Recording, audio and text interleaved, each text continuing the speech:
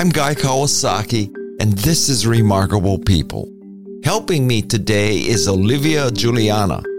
She is a fierce Gen Z activist. She champions equality and justice.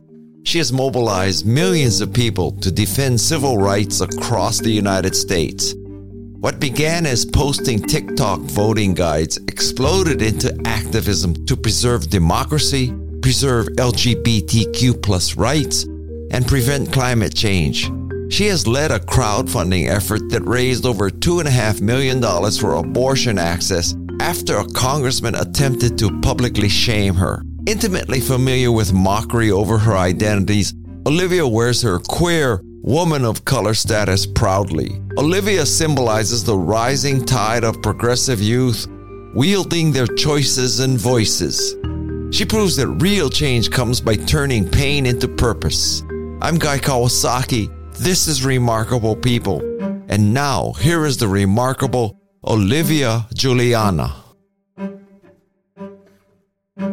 Are you or anyone you know affected by this DACA ruling? I don't know anyone personally who's been affected by it. Most of my family, they've been here for a couple generations now. Yeah. But just reading about it, it's so disheartening. And on the one side, whenever I see something like this, I'm deeply upset by it because it's like, how are we going to continue to not treat people with basic dignity and humanity?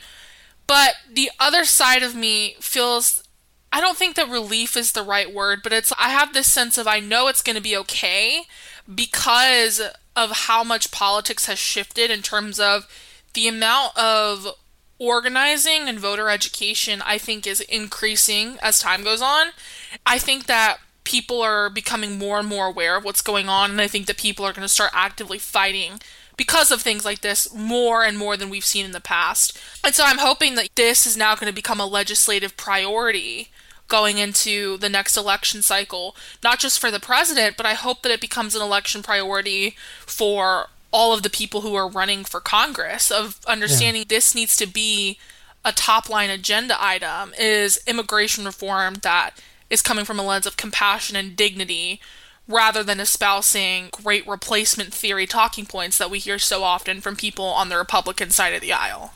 I'm fundamentally a marketing person, and forget that I'm like as blue as can possibly be, but just intellectually, it just doesn't make sense to me that you would say, okay, so the population of America is getting more and more non-white, let's say, and women are getting to be more and more powerful.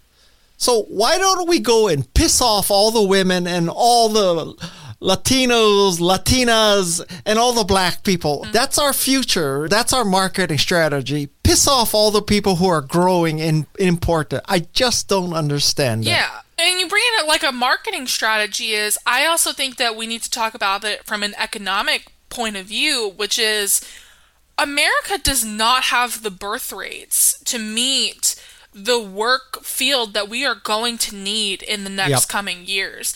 And if we don't have immigration, our economy is going to crash. That is an undeniable fact of if we do not have people immigrating to the United States, our economy is going to suffer. And so you're pissing off your constituency. And now you're trying to pass policies that actively hurt the economy. And I don't think people are pointing that fact out enough. If it's contradictory and it doesn't make sense, but it's not because their priority is winning elections. Their priority is upholding patriarchy and white supremacy and class inequality. That's why they're not making sense, is because all those other things don't matter. It's about keeping their donors rich, about keeping themselves in power, and about oppressing people, ultimately, at the end of the day. Oh, thank you for explaining that to me, because that was above my pay grade. I need to get a little personal here. Have you wrapped your head around a sitting congressman twice your age trying to humiliate you? How do you deal with something like that? Oh, I was fine. I think that, and I've talked about this often, is I think a lot of folks victimized me throughout that story. And I'm so humbled by people empathizing with me and being concerned. But I knew what I was doing. I work in politics. At the time, I was working at a youth-led nonprofit as a political director, and I baited Matt Gaetz. I was just surprised that he actually took the bait.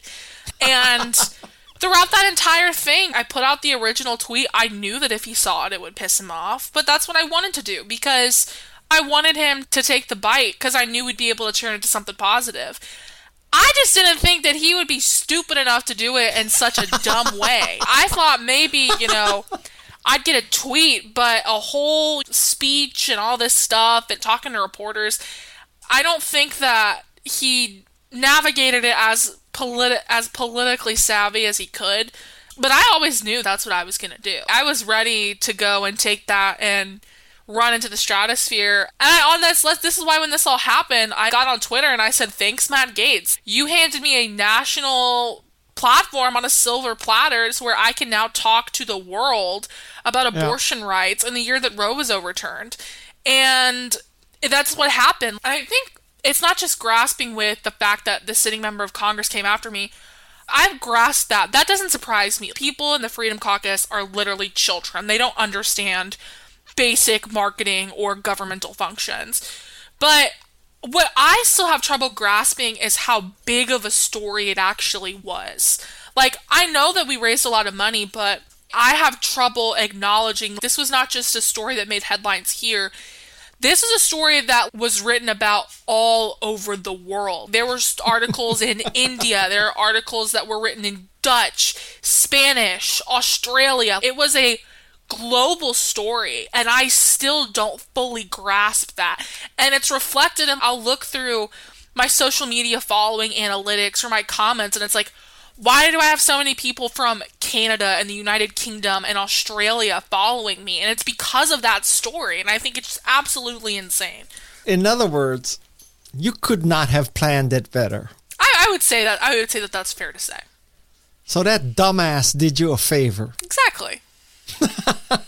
But, okay, as a technique, would you care to shed some light on how to make zingers? Because, man, you wiped the floor with him. So you got any insights how to wipe the floor with people on social media? I mean, with people like Matt Gaetz, he's an easy target. He's an alleged pedophile. He has a horrible track record legislatively. I mean, the bottom line is, typically, I don't like to resort to name-calling or juvenile tactics. Keep it classy. I don't need to say that you're a stupid idiot. I think I would much rather be like, okay, Matt Gaetz, like, you are an alleged pedophile. You are an ineffective lawmaker who has not been able to pass any notable pieces of legislation in your tenure, even though you're a Nepo baby who got your position because your dad has money in a political position. I've always found that the intellectual insults are so much more poignant and jabby than the other ones, and people are very receptive to them. And Matt Gaetz wasn't the first person who I've had run-ins with. I had run-ins with the now impeached Attorney General of Texas, Ken Paxton. I've had run-ins with Governor Glenn Youngkin. I was routinely ratioing Mark Wayne McMullen and all these other Republicans, talking about, like, you can't say this because you voted no on this bill. It's just holding them accountable with their own actions, I found, is the most effective way to get these people to shut up or to swing the political hammer in your favor. You are their worst nightmare. I mean, right? I mean, you are just everything that they stand against, basically. I am. That's why we wanted you so bad on this podcast. I actually talked about this. There's a LA Times article out there that talks about this exactly, where the journalist asked me, she was like, what do you think? And I was like, I think that everything they say is projection. I think the right, specifically people like in the Freedom Caucus, are constantly talking about people, they're hypersensitive, they're offended easily, they're all these things, and I think that is just a confession of themselves. They're constantly whining about these culture war issues that nobody cares about, because it's easier to do that than to actually do their job. I think that people who are affiliated with me and like me, we're a lot tougher than these people are. And I've faced battles a lot tougher than Matt Gaetz name-calling me in my life. That's not a big deal to me. And so I think ultimately they're the whiny little snowflakes that they like to say that we are. I think that they're thin-skinned and that they can't handle the heat. So are you saying basically on a day-to-day basis, the stupidity and the hatred you deal with, it just rolls off your back and it energizes you? Absolutely. Hate comments, regardless of who they're from, really do not bother me at all. And how did you get to that point?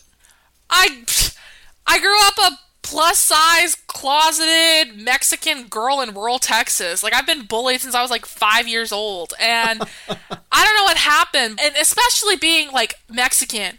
And anyone who's Latino who hears this will agree with me. When you're Mexican, the meanest people to you are your own family members. I have been conditioned for this since I was a child. I would be at Christmas dinner and my grandparents would be saying the most ruthless things to me. Every insecurity that someone tries to point out at me online, my tias have been pointing out since I was 5 years old. I'm built for this. It's genetics. I was built to take this kind of criticism. Olivia, if this activism thing doesn't work out, you should go into stand-up comedy. I see a future for you, man. Maybe sometimes I feel like working in activism and politics, I am doing stand-up comedy because I'm working with clowns constantly on the other side. Yeah. One of my theories in life is that a sense of humor is one of the most dependable signs of intelligence. I agree with that. Yeah. I think that we need more politicians who have a sense of humor. I think it humanizes them, and I think it makes people feel like they can open up and talk about this kind of stuff more. And I think this goes back to a point I made a little bit earlier about there are a lot of Republicans out there who like me, and it's because most of the time I respond to a lot of the criticism with humor. I had a guy on Twitter the other day. He's trying to body shame me, and I was like, all right, that's great, Tommy. Why don't you come meet me in the weight room? Let's go work out together. And I'm serious. Let's do it. Let's race. I've challenged people to races. I've challenged people to arm wrestling matches. I'm like, if you want to be about it, then be about it. Because I'm about it, and I can do it. What are we doing here? I love when you told Gates, I'm 5'11", 6'4" in heels, and I do that because I want people like you to feel as small as you are, or something like that, right?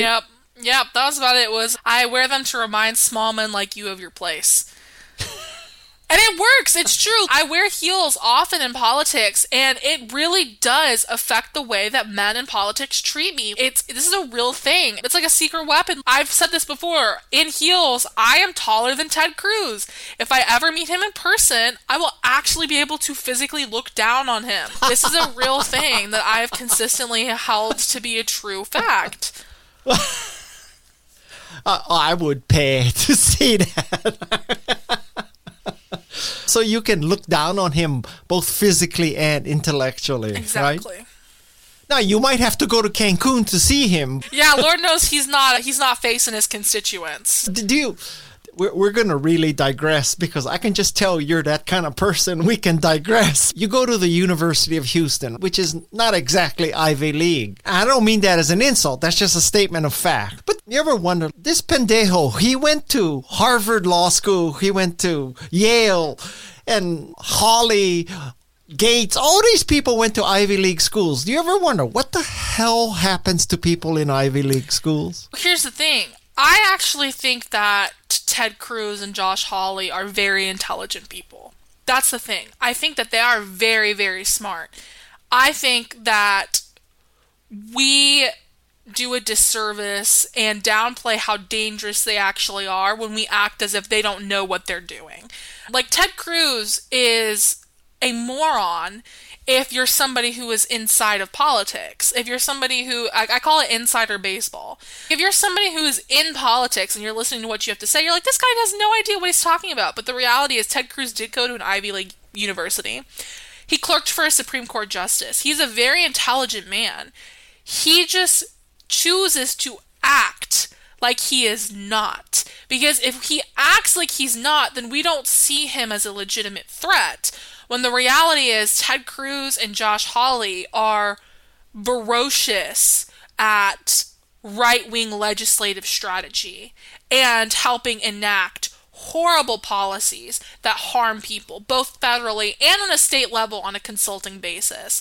So that being said, I go to University of Houston, Victoria. I go to a satellite campus. It's not an Ivy League school by any means. But I think that's just more reflective on the fact that more people like me who have our political experience from tangible groundwork and growing up feeling policy failure need to be empowered so that we can say, I don't have a silver spoon in my mouth like some of these people, and I see what they're doing, and this is wrong, and we need to do something to fix that. So that being said, I think Ted Cruz is a very dangerous person. I don't think that he is just this moron who does silly stuff. I think he's really good at, okay, like, yeah, Ted Cruz is online screaming about Bud Light because he wants to get brownie points, but it's okay, but let's talk about the fact that there are 7,000 Anheuser-Busch jobs in his constituency that he's not taking into account. That is dangerous, and it's not because he's not thinking about it, it's because he just doesn't care. Take an aside. But Olivia, you're trying to tell me that I should believe that Ted Cruz and Josh Hawley are so smart that they purposely are doing what is seemingly stupid. Don't take it from me, take it from Mitt Romney. Like this Atlantic article that came out last night about Mitt Romney's biography, Mitt Romney says he believes Ted Cruz and Josh Hawley to be two of the smartest people in government. And I think we've come to a point, at least, when it comes to very basic principles and morals, I'm willing to listen to Mitt Romney when it comes to things like that, because he's shown, I think, when it comes to basic foundations of government and of the Constitution, that he is willing to be on the right side of history. So I'll listen to him when he says that, and I've thought that for a very long time. I don't think that somebody like Ted Cruz gets to the position that he's been in by failing upwards. I think that he's calculated, and I think something else, and you know what, actually I'm so glad that you brought this up. Something that a lot of people don't talk about is the fact that both Josh Hawley and Ted Cruz have brilliant women behind them. Ted Cruz's wife is a Goldman Sachs bank-affiliated person who is largely known for being the blunt of his political operation. Josh Hawley's wife is a very powerful attorney who argues anti-abortion cases in front of the federal government. Both of these men are not just legislators in the U.S. Senate. They are married to very intelligent women who are also having conversations with them about how to act in the U.S. Senate. And no one ever talks about that. These women have extremely successful careers that they are using and yielding to make these men act on their behalf legislatively, on top of their own intentions while they hold these positions of power. Okay, Olivia, going forward, I'll tell people that I believe that both of them are highly intelligent with highly intelligent wives. But I really don't believe that. But it's safer to say that and be wrong than to say they're stupid and be wrong, right? I think that's very fair. I think that's a fair thing to say.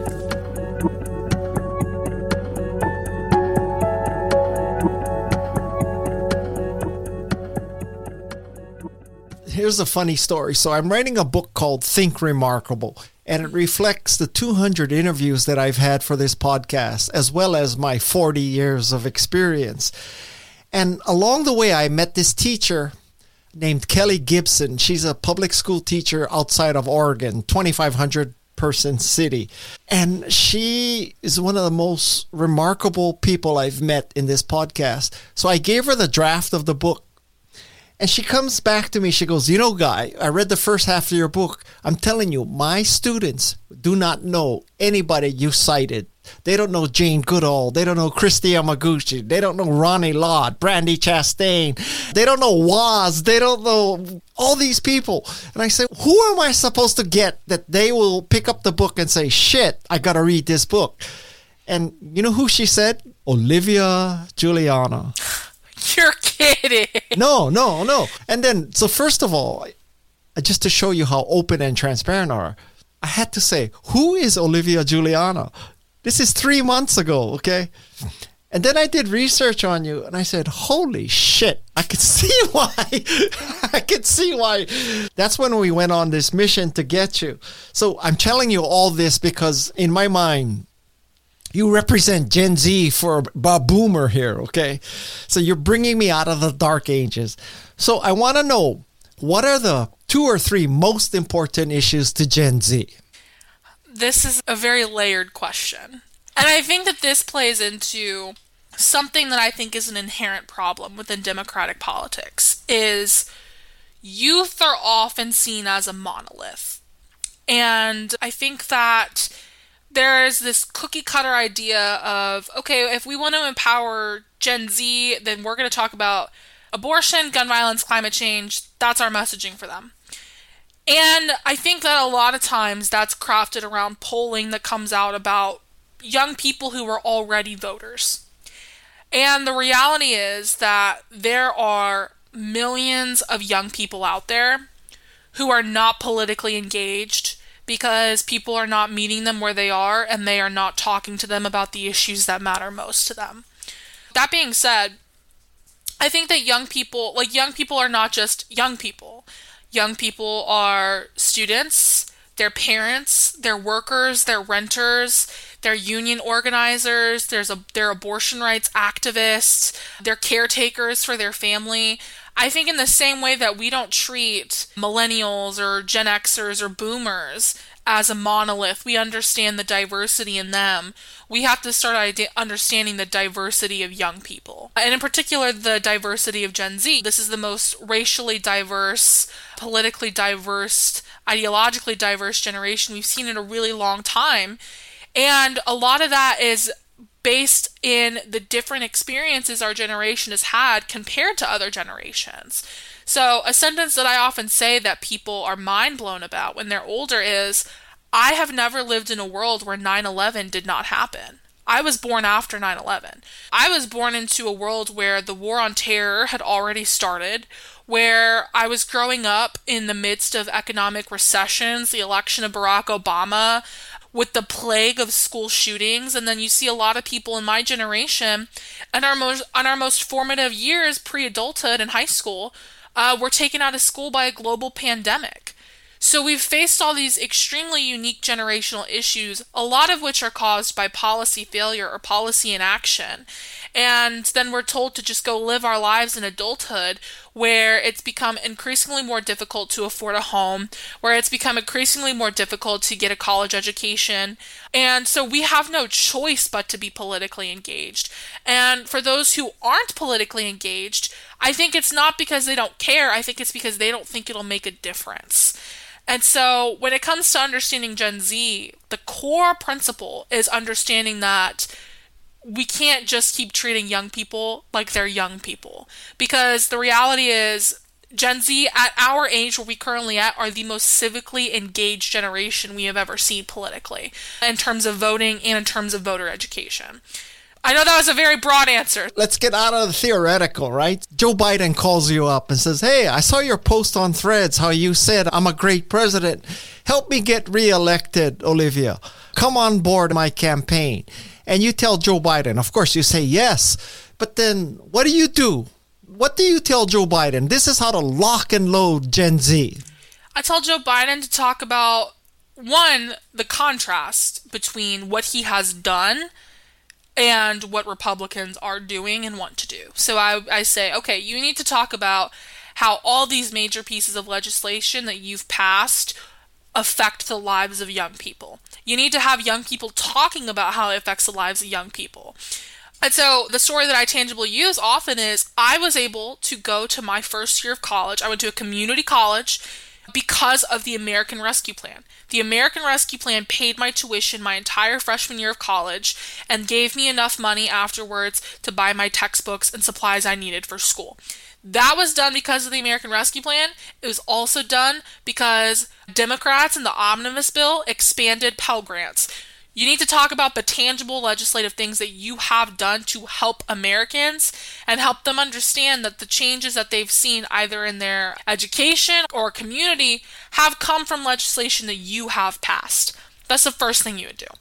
The second thing you would do is, we have to talk to young people about the economy. And I actually had a meeting in the White House a couple of months ago where I specifically said we need a youth economic agenda that is concentrated in this country. Don't talk about the economy broadly. I need you to set forward specifically how you are going to economically empower young people and how you have already laid the groundwork to do that. Because they have.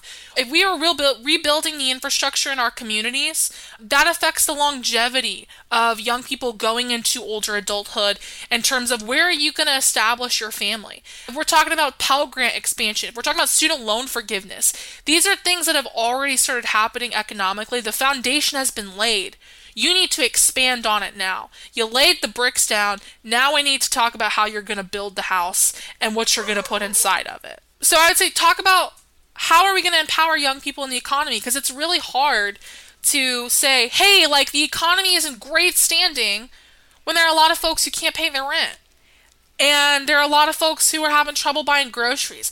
I understand as a Politico, I know that that's not Joe Biden's fault. I know our supply chains are recovering from COVID. I know that a lot of state legislatures are responsible for the issues that we're seeing, like low minimum wages. I know that, but it's because that's my job to know that. We need to communicate what we need to do in order to empower people more financially, especially young people who are entering adulthood. And I think that we're going to see more executive action coming before the presidential election to do that. But he has a record to run on. This isn't 2020 where he's saying, oh, I'm going to do all this for young people. This is 2023 where he has already done things. This is not about getting him to do things. This is about marketing the fact that he has already started. And if we want this progress to continue, we have to put him back in the White House. And not just put him back in the White House, but I think the third thing, and I think that this is the most crucial, not just for young people, but for politics in general, is getting people to understand the dynamics of intergovernmental work.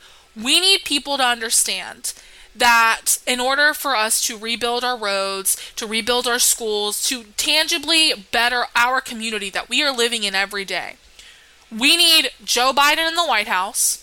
We need Democratic governors in the governor's mansion. We need state legislatures that are controlled by Democrats. We need city councils and county commissions and mayors that are going to fulfill this agenda and let that federal money run all the way down the stream until we can tangibly see it in our community. We need elected officials and people who are campaigning to talk about how they are going to work with the elected officials that we see all the time in our communities to make our lives better. If I'm a regular person, chances are I'm never going to meet Joe Biden. But if I'm a regular person living in Fort Bend County, Texas, there's a good chance that I'm going to meet my county commissioner or my county judge. And I need to know that they're going to be able to take the funding that has been passed through Joe Biden's White House and implement changes in my community that I want to see done. Okay. Can I just ask you a dumb question? Sure. Have you ever had your IQ tested? No. I'm telling you, you are freaking Mensa material. Thank you. Olivia, you mark my words. You will win a MacArthur Fellowship. I'm going to be honest with you, I don't know what that is. When they call you up and they say, you've won a MacArthur Fellowship, you call me up and I'll explain it to you. Okay. Okay. In the things that you just listed, none of them were, talk smack about the GOP, what they're trying to do to you. So are you saying keep the message, Joe, completely positive? Don't talk about they took away your abortion rights, they took away Black history, they took away this? No, I have a very basic equation that I have for all political issues, which is problem plus hope equals change. The problem is that a Donald Trump Supreme Court overturned Roe versus Wade. That's the problem. The hope is that we elect 2 or 3 more Democratic senators who will abolish the filibuster and codify Roe v. Wade through the United States Congress and put that bill onto the desk of President Joe Biden, and the change is we codify Roe v. Wade. The problem is that Republicans are banning books in school. The hope is that we have state boards of education and governor's elections that are going to happen, that are going to change the dynamic of power to where then public schools are no longer being attacked and books aren't being banned. You can't just run campaigns based on fear. Running campaigns based on fear is a Republican strategy that works because the Republican Party is propped up by fear and propped up by oppression. The Democratic Party is not propped up by fear and oppression. It's propped up by hope and systemic change. And so we have to run on, here's the problem and here's how we're going to fix it. Because if we run just on fear, we will lose every single time. You are just a quote machine. My God. It's like everything comes out of your mouth is quotable. Thank you. I try. I want to meet your grandparents. Here's the funny thing, actually. I am an ideological anomaly in my family. I am the only Democrat. Every person in my family is a conservative. And the person who really has shaped my political mind is my dad. My dad is a John McCain Republican. I grew up in a very conservative Christian household. Fox and Friends on the news every single morning. Watched every single presidential election all through my childhood. I self-identified as a Republican until I was about 14. And when I got to high school, my freshman year is when Trump was sworn in. And I joined my debate class. And I had to start researching these fictional topics, but I had to be able to argue both sides of the issue. When I started doing that, I started realizing so many of the political things that I had been taught were not factually correct. And I started switching, and then eventually, as time went on, I became a Democrat. But my dad, to this day, is the reason why I'm so ferocious at understanding democratic politics and understanding politics in general, because my dad was a political science major in college, but he ended up having to drop out of school to raise his family because my mom got pregnant and he got hurt. He was on a football scholarship. So my dad had to drop out of college, but he always kept and instilled in me that democracy and civic engagement is extremely important and you need to be informed on it, to the point of, I think I was a freshman or sophomore in high school and there was a school board election in my city and our city was totally flooded. Our front yard was covered in water. It had just rained and rained and rained and rained. And I watched my dad put on, I think they're called gaiters, which is a very country way of saying basically big rubber boots that go to your midsection. Right. And he carried me to the truck so that he could go vote in that school board election. That is the level of importance around democracy and politics that has been instilled in me from a very young age by my father. Just FYI, we interviewed someone named John Conyers a few weeks ago, and he lived in the projects, both parents crack addicts, and he joined the debate team in his high school, became very close to his debate team coach, and that changed the arc of his life. So there's something to be said for debate. You open another door for me, which is, can you explain to me how any Latino people can be hardcore conservatives? That just boggles my mind. Trump is saying that Latinos are rapists and murderers. How can any Latino people possibly support somebody who says that? I think it's a much deeper, larger issue than people think. Number one, the idea that there is a large swath of Latinos out there that are diehard Republican voters is just factually incorrect. The data doesn't match that. I think it is a talking point that is pushed to try to change that narrative. Because even if you look at like the governor's election that just happened here in Texas last year, Greg Abbott had his celebration in South Texas, which is predominantly Latino. But the reality is South Texas overwhelmingly voted blue in that election. But as far as what goes, when we take immigration out of the equation, if we're talking about what matters to Latinos the most in terms of maybe older Latinos or Latinos who are raised in more conservative areas, it tends to be the economy. And what we've seen happen is, and I believe that this is again a tool of white supremacy, is we have seen marginalized communities be turned against each other in the name of upholding white supremacy. And I think that's reflected by the census. And if you're like, what does that mean? In the U.S. Census, when in the racial categories, if you are somebody who is Latino, you are considered to be white. But if you look at my father and you look at my family members, it is very evident that they are not white people. They are not white. They do not benefit from white privilege. They are darker skinned people who face the discrimination based on that fact. But because of how white supremacy operates, when it feels its power weakening, it expands. So that's why if you look back to when America was found and all this stuff, all of these ethnic groups were discriminated against. Latinos were discriminated against, Black Americans were discriminated against, Native Americans were discriminated against. But as coalitions of communities of color started to work together, it was then necessary for white supremacy to maintain its power, for it to expand its scope. And that includes bringing in Latino demographics to continue to establish their power. When we talk about how can Mexican people support this, I think that plays a part in it. Is there is a perception to some Latinos that they're in the inside, like they're part of the end game, like we're not like the other marginalized communities. But I think that there's this other part of it that I've seen in my own family of I came here legally and I didn't have help. And I had to struggle and scrape by to get to where I am. So I don't think that anyone else should have it easier than I did. And I think that's just this toxic mentality that doesn't just affect the Latino community, but affects older generations as well. They think, well, if I had to struggle, everybody else did too. And I don't think that. You shouldn't have had to struggle. You shouldn't have had to deal with all those things. So I think a lot of it is based in wanting proximity to power. I think that it is the fact that, for one, I don't think that the Democratic Party has done near as much genuine outreach to Latinos as they should. But I also think a lot of it is based in this kind of idea of, well, I worked, you should have to work too. So it's a very complex issue, but the reality is most Latino people are Democrats. They vote for Democrats. And for those who don't vote, because there are a lot of Latinos out there who do not vote, I think it's because people haven't asked them to. They haven't asked, they assume.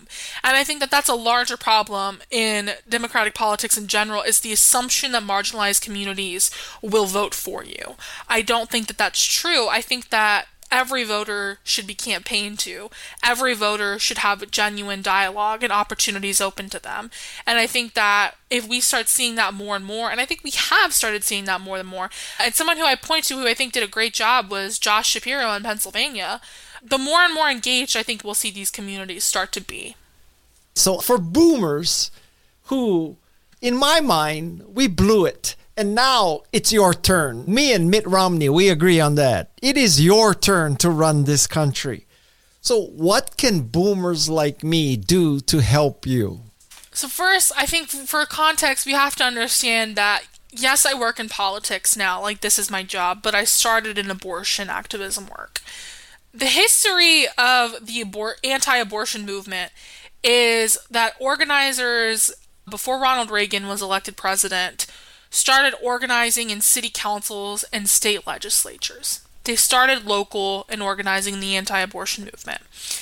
And now we've seen that scale up to national anti-abortion organizing. And it was successful. They worked for 50 years to get Roe v. Wade overturned. On the counter side of that, I think in order to counteract a lot of the things that we've seen, we have to tackle it from a federal perspective, but we also have to invest in long-term local organizing. For older folks who, what can we do to make a difference? I think what you can do to make a difference always is financially, obviously if you have money. Giving to federal candidates is really important, yeah. I don't think that Joe Biden is exactly hurting for cash, but I know a lot of state legislators in Texas, North Carolina, Georgia, Tennessee, Arizona that are strapped, that are running in elections that could be winnable if they had the money, but they don't. So I think start investing in local races across the country. State legislators, city councils, county commissions. I think that there is a real opportunity for Democrats to set the precedent now so that 20, 30 years from now, because mark my words, 20 to 30 years from now, there will be another surge of right-wing extremism. And we need to build the foundation now to be able to counteract that. And I say that because books are being taken out of schools. The history that children are being taught is different than what actually happened. We are actively seeing history be whitewashed and parts of it be erased in public schools. It's happening in Florida right now. On top of that, social media has led to the radicalization of a large swath, multi-generational swath of men becoming radicalized to accept and espouse white supremacist ideas, patriarchal ideas, and classist ideas. And I fundamentally believe that 20 to 30 years from now, when these teenagers and these children who are seeing these things online, who are being radicalized, who are not being taught the truth about history, come to a voting age and come to the age that they are the people who are in representative jobs, like they are the candidates running for these offices, we are going to have to combat that. And I've said that I fully believe that we are going to have another Ronald Reagan-like era happen if we do not set the foundation to counteract it right now. It's not just about combating Republican extremism that we are seeing in the year of 2023. It is about setting the foundation and a protective layer around democracy for the issues that we are going to see in 2053. Up next on Remarkable People. All through high school, I was raised in a single-parent household. You know, my dad was the one taking care of me. Throughout my childhood, I faced if it's an issue you can think of, I dealt with it. I dealt with watching people in my immediate family deal with drug addiction. I watched my parents freak out financially. I've been evicted from multiple houses through my childhood. Even into high school, I didn't know how I was going to pay for college. Become a little more remarkable with each episode of Remarkable People. It's found on Apple Podcasts or wherever you listen to your favorite shows. Welcome back to Remarkable People with Guy Kawasaki. So, what's the Olivia Julianna top 3 tips in utilizing social media to effectuate change? Number 1 is, I think that a broad coalition is best. I think we see this online a lot, is the left, online at least, eats our own a lot. And I'm guilty of this. I've done it in the past, and I've reflected on this. I think that whether you are somebody who is more ideologically aligned with Joe Biden, whether you are somebody who is more ideologically aligned with Bernie Sanders, or whether you are somebody who is more ideologically aligned with Stacey Abrams or Elizabeth Warren, at the end of the day, we all agree on the core tenements. We agree public education should be protected. We agree that individuals should have the ability to make decisions about their own body. We agree that we should make voting easier. We agree that immigrants should be treated with humanity and dignity. We agree about all these things. And I think if we don't cast a broad net, then we are hurting more than we are helping. I think that we understand, we can have these kind of dynamic conversations, but I think that there is so much, I'm right, you're wrong. That's not how we affect change. That is not how we organize together. So number 1 is cast a wide net. Don't alienate people because you disagree on the semantics, even though you disagree on the core principles.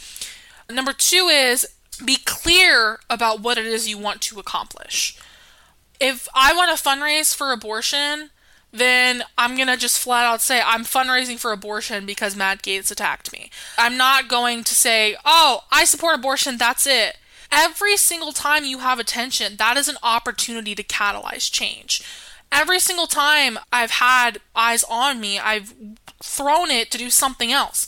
So, for example, like when the Matt Gaetz thing happened, which I baited him, which is another strategy that you can use if you'd like, which is baiting prominent members of Congress in the Freedom Caucus. It's too easy. It's too easy.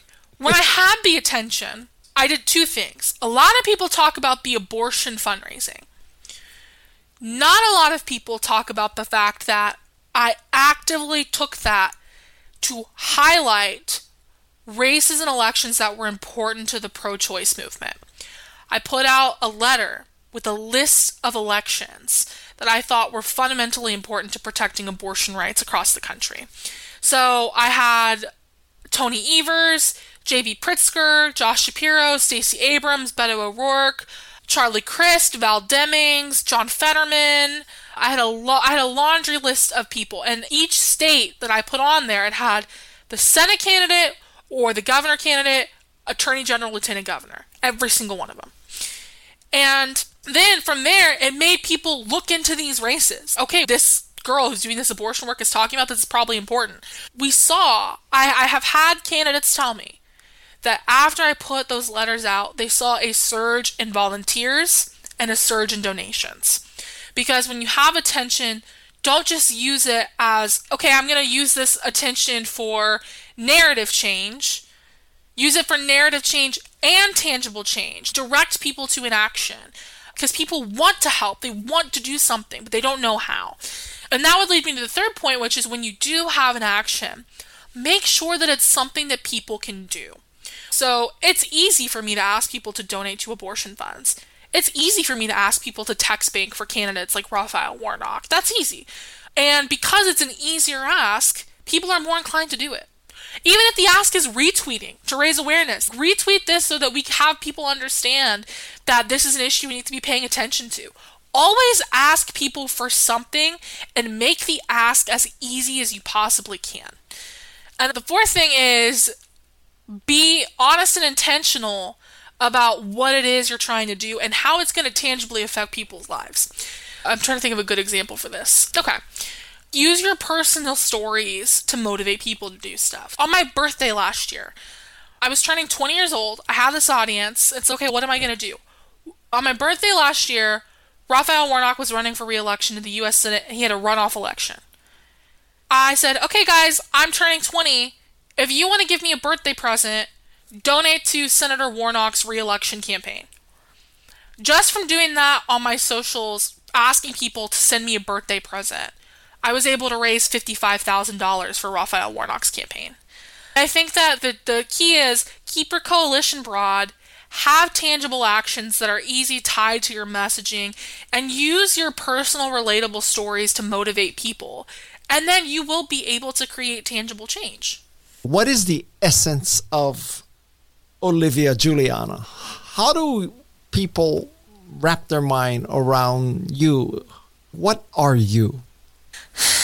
Honestly, I think that the last couple years of my life have not been anything I ever expected them to be. I think that my childhood shaped a lot of who I am as a person and as an individual. Like I said, I grew up working class kid, rural Texas. My parents got divorced when I was 14, so all through high school I was raised in a single parent household. You know, my dad was the one taking care of me. Throughout my childhood, I faced if it's an issue you can think of, I dealt with it. I dealt with watching people in my immediate family deal with drug addiction. I dealt with watching my dad having to ration insulin because he couldn't afford his medication. I watched my teachers work second jobs to be able to continue to teach. I watched my parents freak out financially. I've been evicted from multiple houses through my childhood. Even into high school, I didn't know how I was going to pay for college. I was accepted to a couple of really good schools because I worked my ass off in high school because no one in my immediate family has a college degree.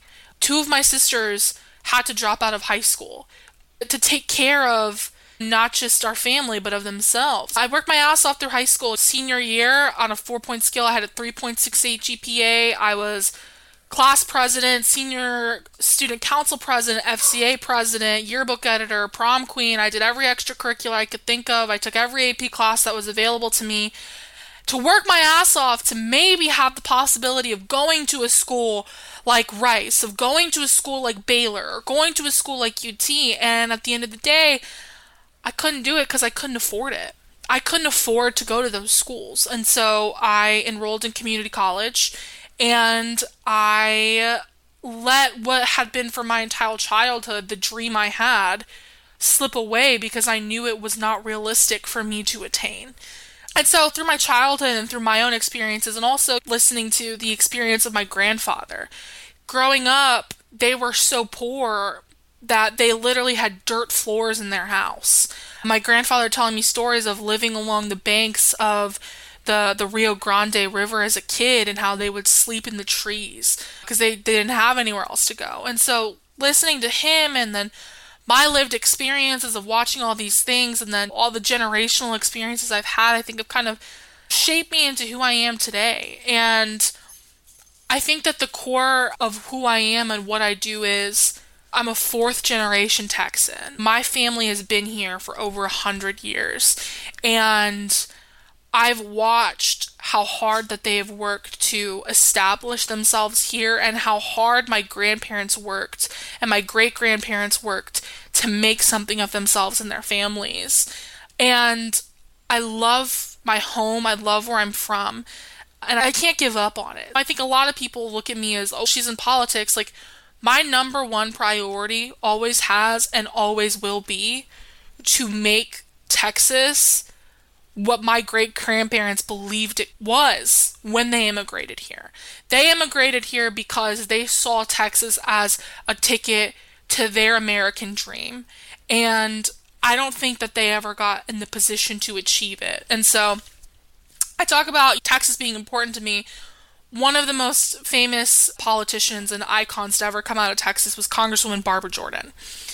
And she was the first black woman from the South elected to Congress. She was on the committee that impeached Nixon and held his feet to the fire. And she is just this powerhouse. And she has this quote where she says, "I believe it is in the soil and spirit of Texas that gives me the ability as an individual to accomplish anything." That's not exactly it. I'm paraphrasing. But I often say when my great-grandparents immigrated here, they were literally working in the fields to make money and to make ends meet. So it was literally in the fields and in the soil of Texas that my great-grandparents planted what I call the seeds of my American dream, which is the fact that a girl who grew up in rural Texas, who couldn't afford to go to college, in the span of 2 or 3 years has now met the President of the United States, has had meetings in the White House, and I've gone from not having any idea if I'd economically survive and have a future, not just in politics, but just in life. I was in college to be a teacher before all this happened.